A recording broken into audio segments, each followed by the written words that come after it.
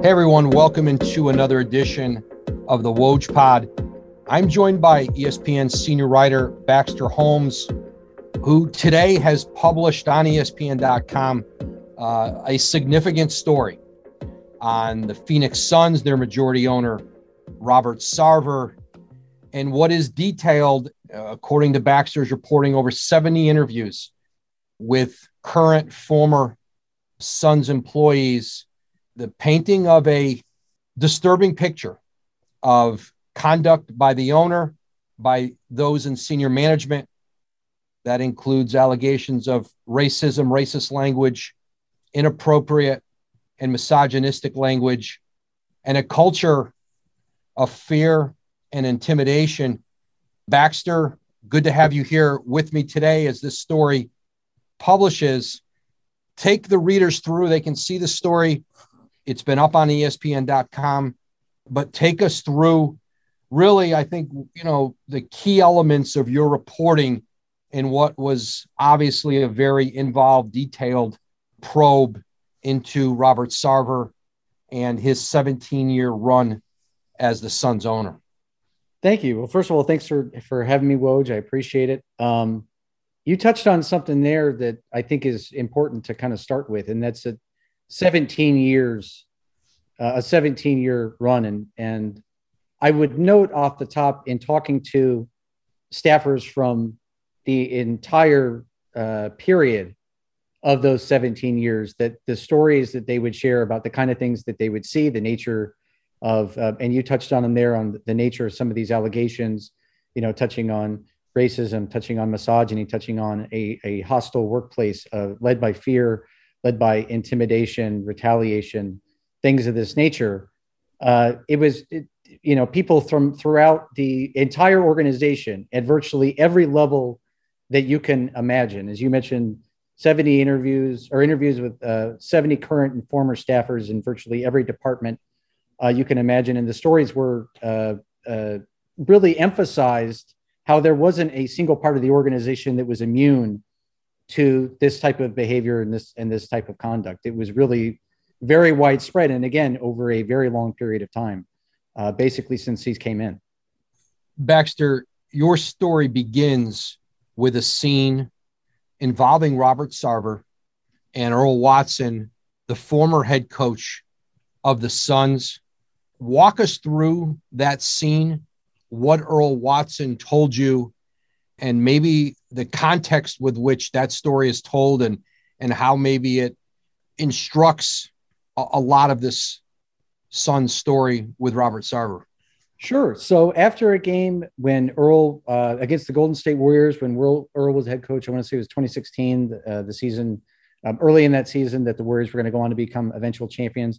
As Earl recalled, after the game, Robert came into the coach's office and was saying, basically, how can Draymond Green, the Golden State Warriors forward, go up and down the court and say the N-word, and kept, and Earl's telling, Robert kept reciting the N-word over and over. And Earl, as he relayed to me, was livid.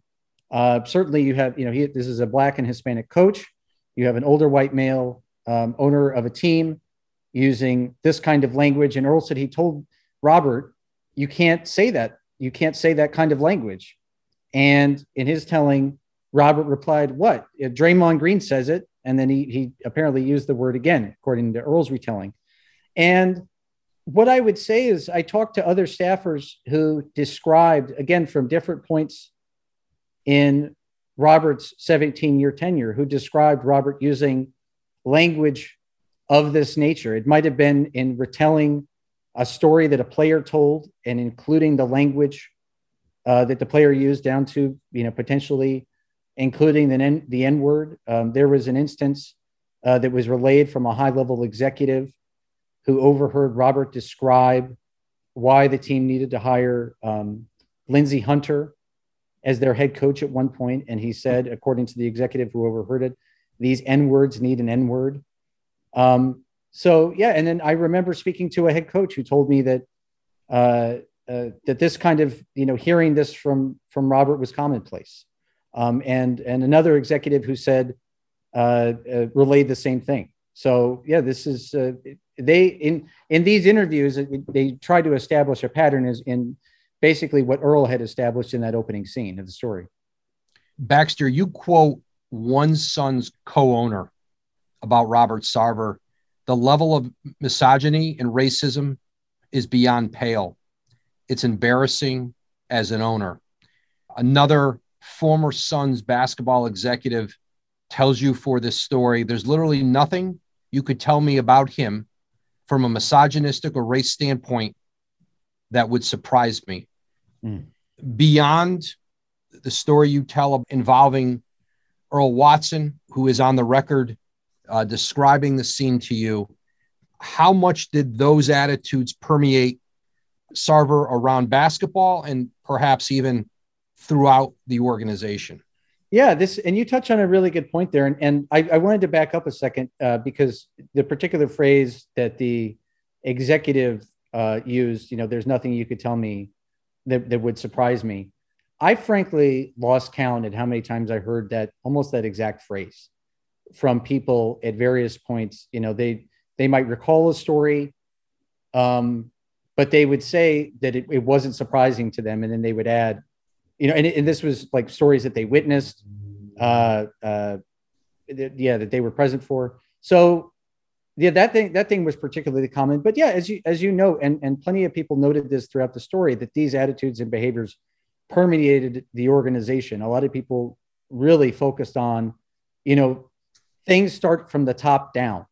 And when an owner or anybody who's in a top level of leadership displays these kinds of behaviors, it in some ways can drive the organization and drive the culture and enable others, some others to potentially feel as if they can carry on the same way. Baxter, describe the reporting you have around the decision Sarver made to hire Lindsey Hunter as the Suns head coach over Dan Marley. Marley had been, a great former player with the Suns, had been an assistant coach. They were really the two finalists for the job. In Sarver's mind, he chose Lindsey Hunter. What was your reporting around that decision, how Sarver landed on it? This particular story was one that was brought up to me from a high-level executive who overheard Robert explaining his thought process on it. And this actually leads me to Earl Watson in a second.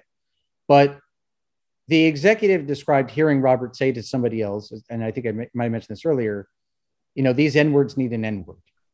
And a separate executive at a different point in time had described to me hearing Robert use similar language, though without the N-word, and why they needed to hire Earl Watson as a head coach. And that they needed someone who, I believe that the exact quote was something to the effect of, who could speak these players' language. And separately, these two stories kind of establish what others had said to me, that there were times when race and the language around race that Robert used made others uncomfortable, and certainly even in front of them, such as the anecdote involving Earl at the beginning of the story, that they felt was outrageous and unacceptable from anyone, but certainly the owner of an organization. When you need mealtime inspiration, it's worth shopping Kroger, where you'll find over 30,000 mouth-watering choices that excite your inner foodie. And no matter what tasty choice you make, you'll enjoy our everyday low prices, plus extra ways to save, like digital coupons worth over $600 each week. You can also save up to $1 off per gallon at the pump with fuel points. More savings and more inspiring flavors make shopping Kroger worth it every time. Kroger, fresh for everyone. Fuel restrictions apply. Another day is here, and you're ready for it. What to wear? Check. Breakfast, lunch, and dinner? Check. Planning for what's next and how to save for it? That's where Bank of America can help. For your financial to-dos, Bank of America has experts ready to help get you closer to your goals. Get started at one of our local financial centers or 24/7 in our mobile banking app. Find a location near you at bankofamerica.com/talktous. What would you like the power to do? Mobile banking requires downloading the app and is only available for select devices. Message and data rates may apply. Bank of America NA, member FDIC. Baxter, there's a lot of reporting in your story about Sarver and Sarver's management, his senior management, their behavior around female employees, the culture around women in their workplace. What were the themes and the threads you found through your reporting about the environment for women through these 17 years with Robert Sarver as owner? There were some very strong and obvious themes, and one of the very first ones that jumped out to me, and I remember a female staffer saying this vividly, but she just said, as a woman, you feel like you have no value. Her quote is something to that effect in the story, but not being valued, feeling as if you're immaterial. They could hear Robert talking lewd ways in front of staffers about women, or hear him address players and describe lewd things about women, and women described hearing these remarks and just feeling like they don't matter. And they also talked about seeing the significant amount of turnover among women at the office, kind of cycling through one after the other, and feeling that it wasn't a place where women were protected.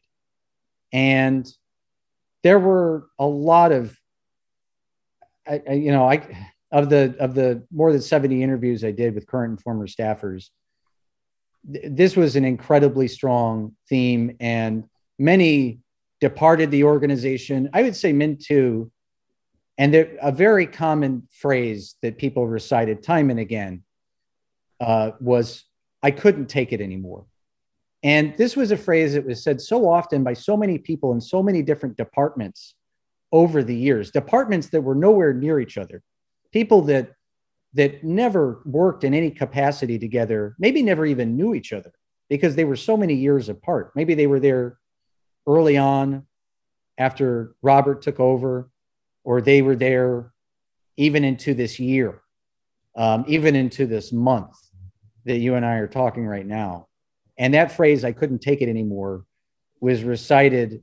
That if there was one particular phrase that I heard more than any other, it was that. And but to go back to your point, I especially heard that from women, as they described what the workplace was like with respect to how they were treated, how they felt they were valued, and just that it wasn't a place where they were protected.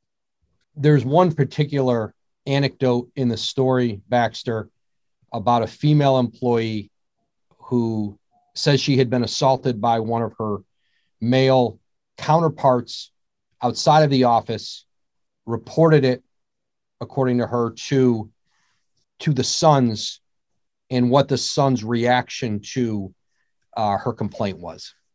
Yeah, I was told that HR's suggestion was that we can move your desk. At the time, I was told this coworker sat next to the individual who allegedly physically assaulted her.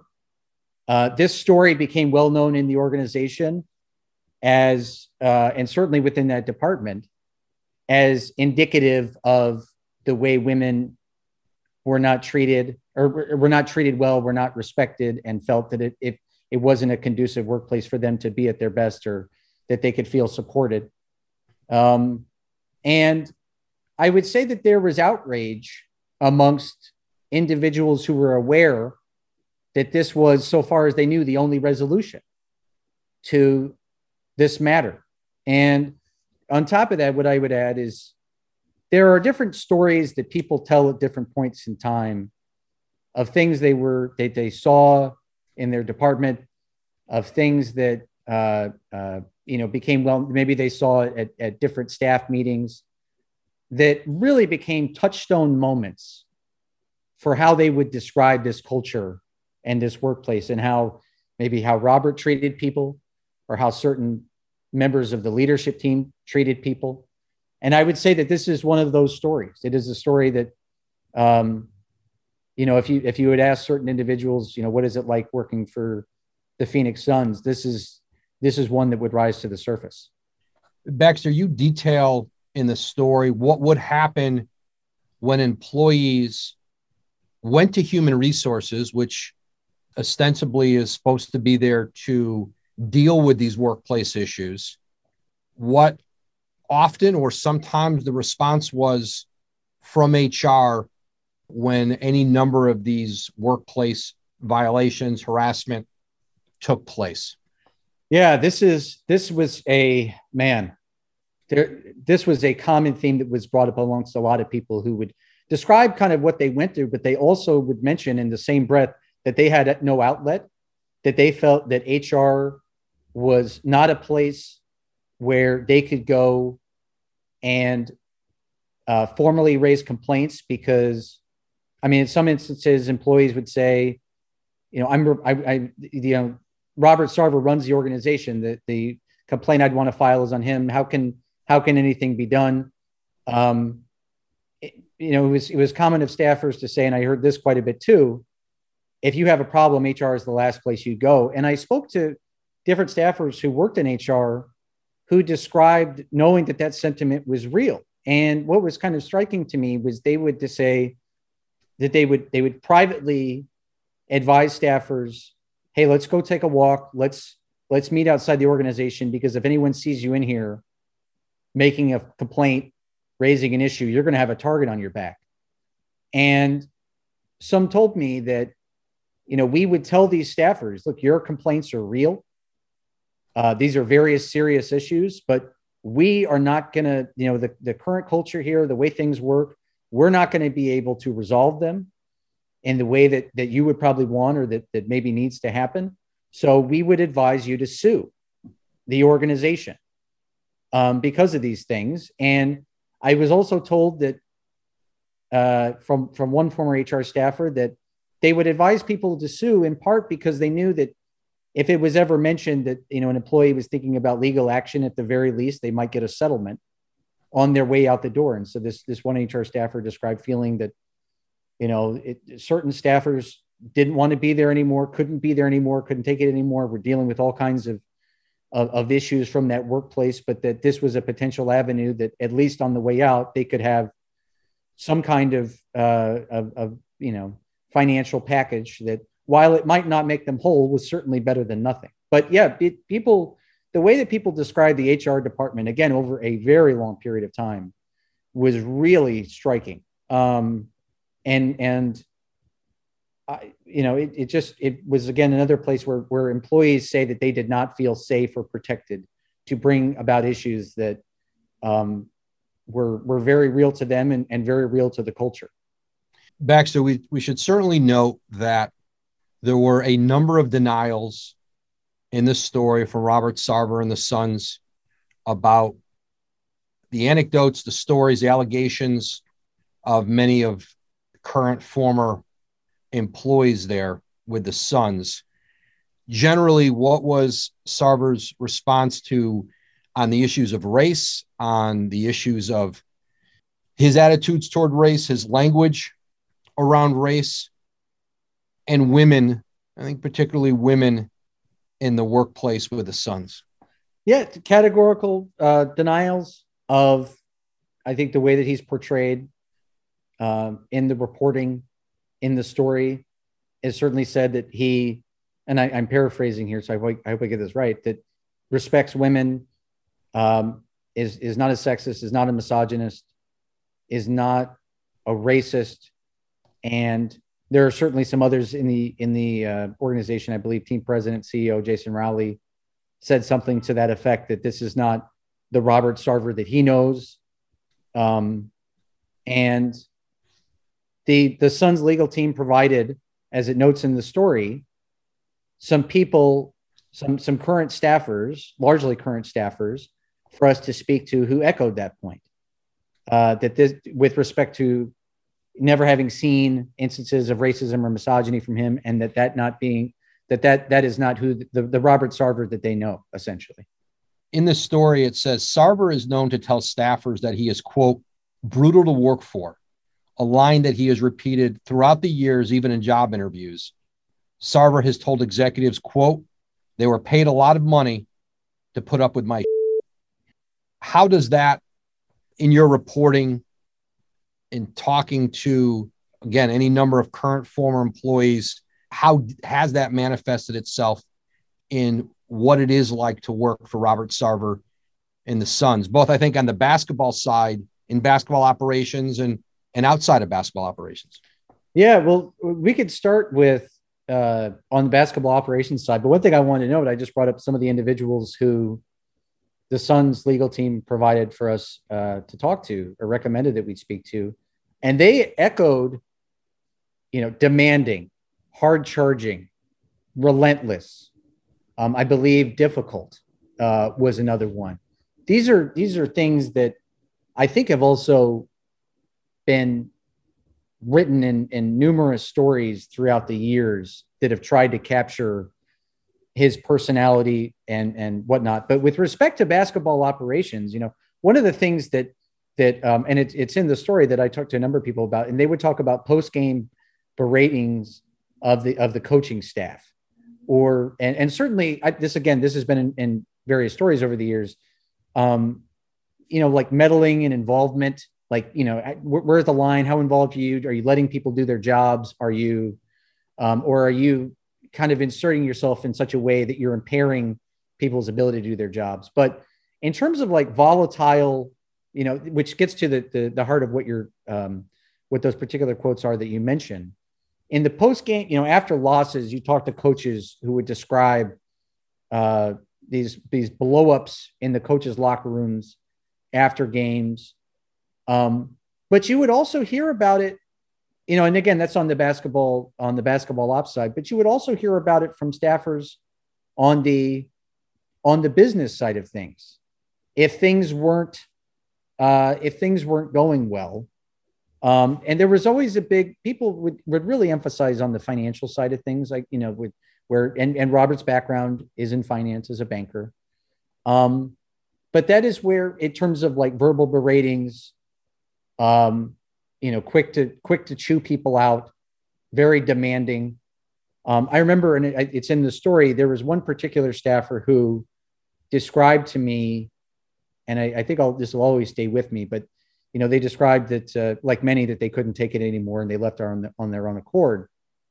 And they recalled how Robert used to call them very late at night, and he would have questions. It might have to do with basketball, about some aspect of the game or something, and that he would want an answer immediately, no matter what the question was, no matter how complicated it was, no matter how much research was required. And the person is no longer at the Suns, and they said, I still deal with these issues of every time the phone rings at night, of hearing this demanding kind of bracing voice on the other end. And it brings them right back. They're still dealing with PTSD from it. But yeah, certainly I've talked to staffers on both sides of both business and basketball operations who, described verbal beratings from Robert, and, have used the phrase of hearing him refer to people as inventory. And again, feeling like you just, and that if you don't like it, and I think there's a quote in the story on this, that if you don't like it, there's the door, or something to that effect.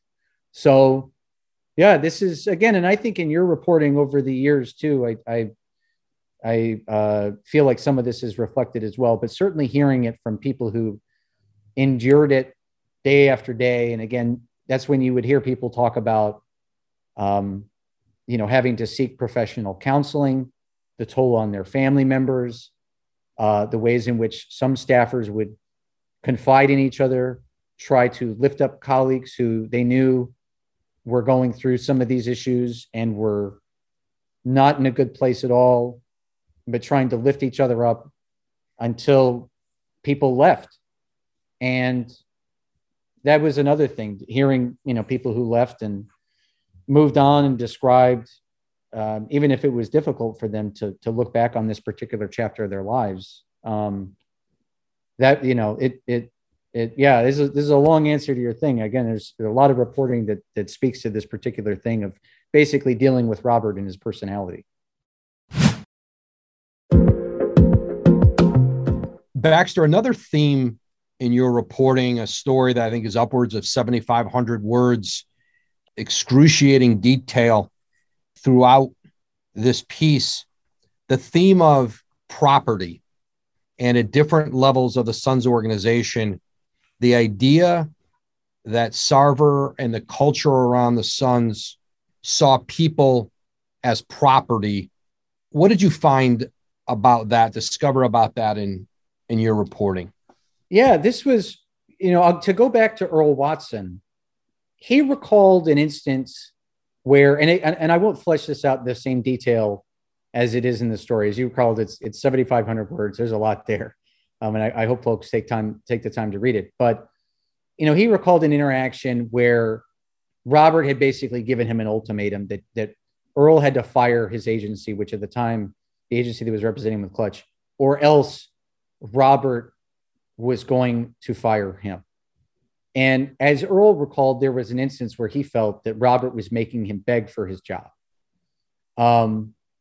And Earl relayed to me that he felt in that moment that it was just like what you're saying, that, and I believe that he recalled to Robert, I don't have the story in front of me, but just that I'm not for sale.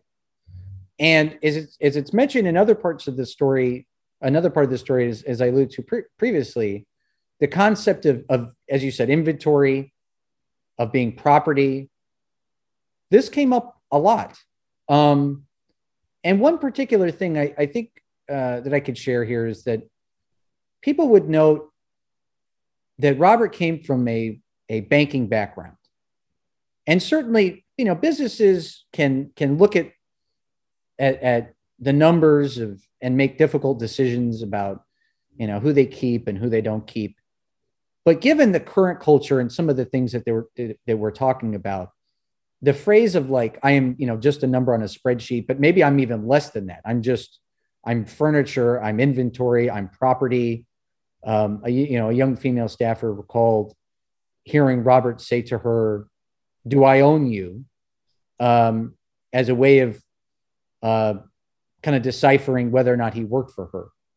And it's this kind of language that instilled this feeling among staffers, that it's not an environment in which, we're people, we're here to do a job, to do it to the best of our abilities, to feel like, potentially like a family or like a group, like a team, but that it wasn't that at all. You mentioned Baxter, and you certainly see it throughout the story. Any number of denials from Robert Sarver of the Suns around your reporting. There is one significant scene anecdote that Sarver did not deny, actually accepted responsibility for. Can you describe that scene with a former employee who essentially had a very embarrassing episode with the owner of the Phoenix Suns? Yes. There were no shortage of stories, I would say, where people would describe watching Robert say something or do something that made people uncomfortable. And this is one of those. So the team was having an ice bucket challenge gathering in 2014. You remember, for ALS, and about 60 employees were gathered outside the arena, and for reasons and multiple, I was told about 60 people there, and multiple witnesses who were present corroborated this, and they couldn't understand how or why this happened. But there was an instance where Robert came up behind a young male employee and pulled this employee's pants down in front of everybody. And as it says in the story, this employee who I spoke with described in the moment being shell-shocked and kind of bewildered by it, which I think is probably understandable. But that in the moment immediately after that, that the person who was then in charge of HR at the time asked them not to press charges for harassment or for sexual harassment, I think. And the thing that kind of stayed with me was how this individual then said that they, over the years, have felt angrier and angrier that they didn't say anything, that they didn't speak up about it, because they felt, certainly there's the power dynamic in the situation. You have a rank and file staffer, and then you have the owner of the team who engages in this kind of behavior. And So again, the power dynamic is there, but yeah, this is one of those stories that people that were shared in the same way of, I don't understand why this happens. And how is this conduct acceptable for an owner? And I think one of the witnesses was, described that in watching it happen. And they just, much as the same person who experienced it, was very taken aback. Baxter, you describe a scene involving Robert Sarver talking about his wife in a work setting that I think play into this theme of, and I think people said this to you, he liked to shock people. He would say things in meetings and gatherings, small gatherings, and it seemed as though larger group gatherings with employees that were either designed to shock them or ill-fated attempts at humor, or sometimes just read and seemed to be just plain cruel. But there was one or two scenes that included his wife. Yes. One early instance, and this was not too long after he came in, but multiple staffers who were present recalled him passing around a photo of his wife in a bikini for reasons of which they weren't quite sure. And it immediately felt to people in the room uncomfortable. And as one person said, they were, unsure. I think they recalled passing it around like a hot potato, but as they said, it was one kind of an early glimpse at the man. But beyond that, yes, multiple staffers would recall hearing Robert speak about his wife in lewd ways, particularly describing accounts of her performing oral sex on him. I think we also note in the story of him talking in front of staffers about condoms that he'd wear. In talking to women who heard that, it drove home this concept of like, well, if the owner is talking about women this way, if he's even talking about his own wife this way, how do you think that this, makes us feel? But it was also, some of these sentiments were shared amongst male staffers as well. Just that this, there really wasn't a limit as to what could be said or done, particularly if it's coming from the person at the top of the organization.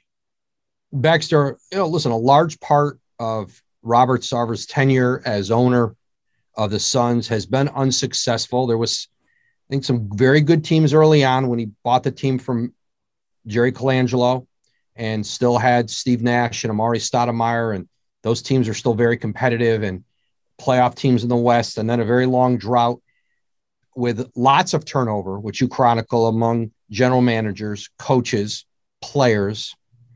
And then now, as we've seen last year, a remarkable season in Phoenix where you all of a sudden do see stability in leadership. James Jones was named the league's executive of the year.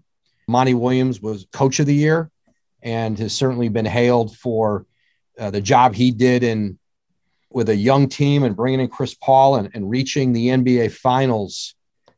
That for all those years of instability, there does seem to all of a sudden now be, obviously a contender in the West, a leadership that seems to have staying power. In your reporting, Baxter, did what was happening and what has happened behind the scenes away from the public view, has that been reflective of the teams as the team has gotten better here in the last couple of years? Any patterns within your reporting?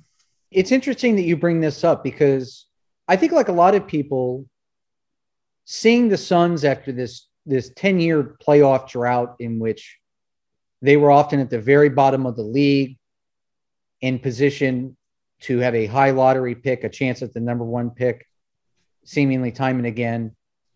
And then, as you mentioned, going through all of the coaches and the general managers, and certainly, one thing I wanted to point out, I remember doing this early on in my reporting, but I was going through the media guides and you would see the amount of turnover reflective in all the names that disappeared year to year. And it wasn't just on the basketball side. It was actually quite striking to me how you'd see it throughout the entire organization. But to get back to your point, as the team got better, I was very interested, certainly, to see what the ripple effects, I guess, would be to the culture. And in talking to current staffers, I had current staffers describe how, in many ways, things were lower than they'd ever been, and that they weren't able to enjoy the success that the team was having because of many of the same, character traits of the culture that we've been talking about that existed through the bad years are so deeply ingrained that they persist now. And some relate to me that there was this duality of seeing excitement in the city, seeing excitement around the league, that the Phoenix Suns are back, that they're going to the finals, they have a 2-0 lead, but that behind the scenes, staffers were miserable, that they couldn't enjoy this moment that for some of them, they had been waiting for after all these years at the bottom of the league.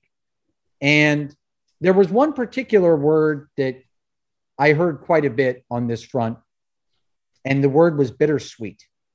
In your reporting, what did you discover about how much, if anything at all, the league office knew about this environment, about these stories that are in your ESPN story, and whether anybody or any of these employees, when they weren't able to get resolution or satisfaction from HR in Phoenix, perhaps may have gone to the NBA, the league office, to see if they could help with this environment. What did you learn about, if at all, that was part of the scenario? I was not made aware of any instances or hearing of any instances where employees took that route. And so I'm not clear on how much the league office knows about, whether it's the general state of the culture or specific allegations with respect to Robert or senior leadership there over the years.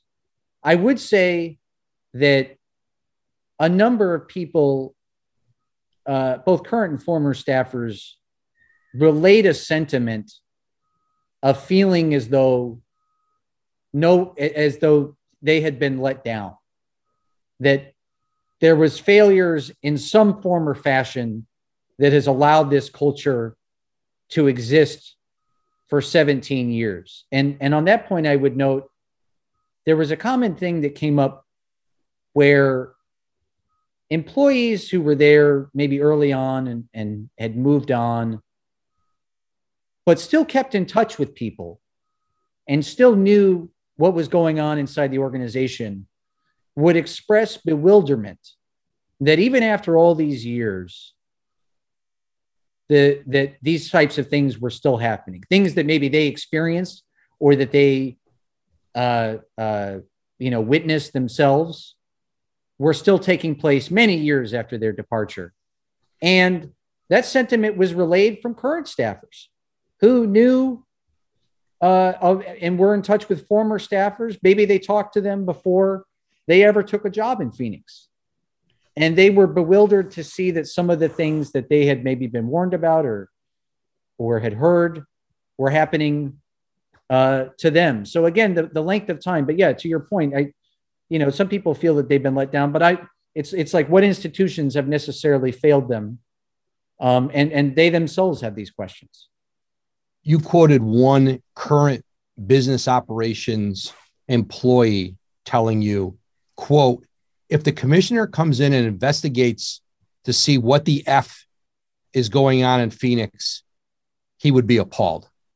Yeah. And I would note here that the concept of an NBA investigation was brought up time and again by staffers in wanting to know why there wasn't one and why there hasn't been one over the years. And then they would say, 17 years, like, come on. And so that speaks to the failure that they felt of whatever institutions and that have led to such a thing here. There not being checks and balances, people not being held to account, this sort of thing being allowed to carry on season after season after season in their eyes. But yes, the concept of an NBA investigation, especially I would say also as other NBA investigations, whether in Dallas, whether with the Clippers take place, some people have absolutely wondered, why not Phoenix? Baxter, this is a remarkable piece of journalism. You can read this story on ESPN.com now. This is a story, Baxter, that I am confident you'll be reporting on moving forward. There's going to certainly be reaction around the league. There's going to be certainly, I think, an impact with not just the Suns team and organization, but other teams, organizations, and the league office. Thanks for taking the time to visit with this. I know we'll be talking more about Robert Sarver and the Suns, I think, in the near and distant future. Hey, thanks so much for having me. I know this is my inaugural appearance on the Woj Pod, so I appreciate you taking time out of your busy schedule to have me on, man. All right, sounds good. Thank you, Baxter.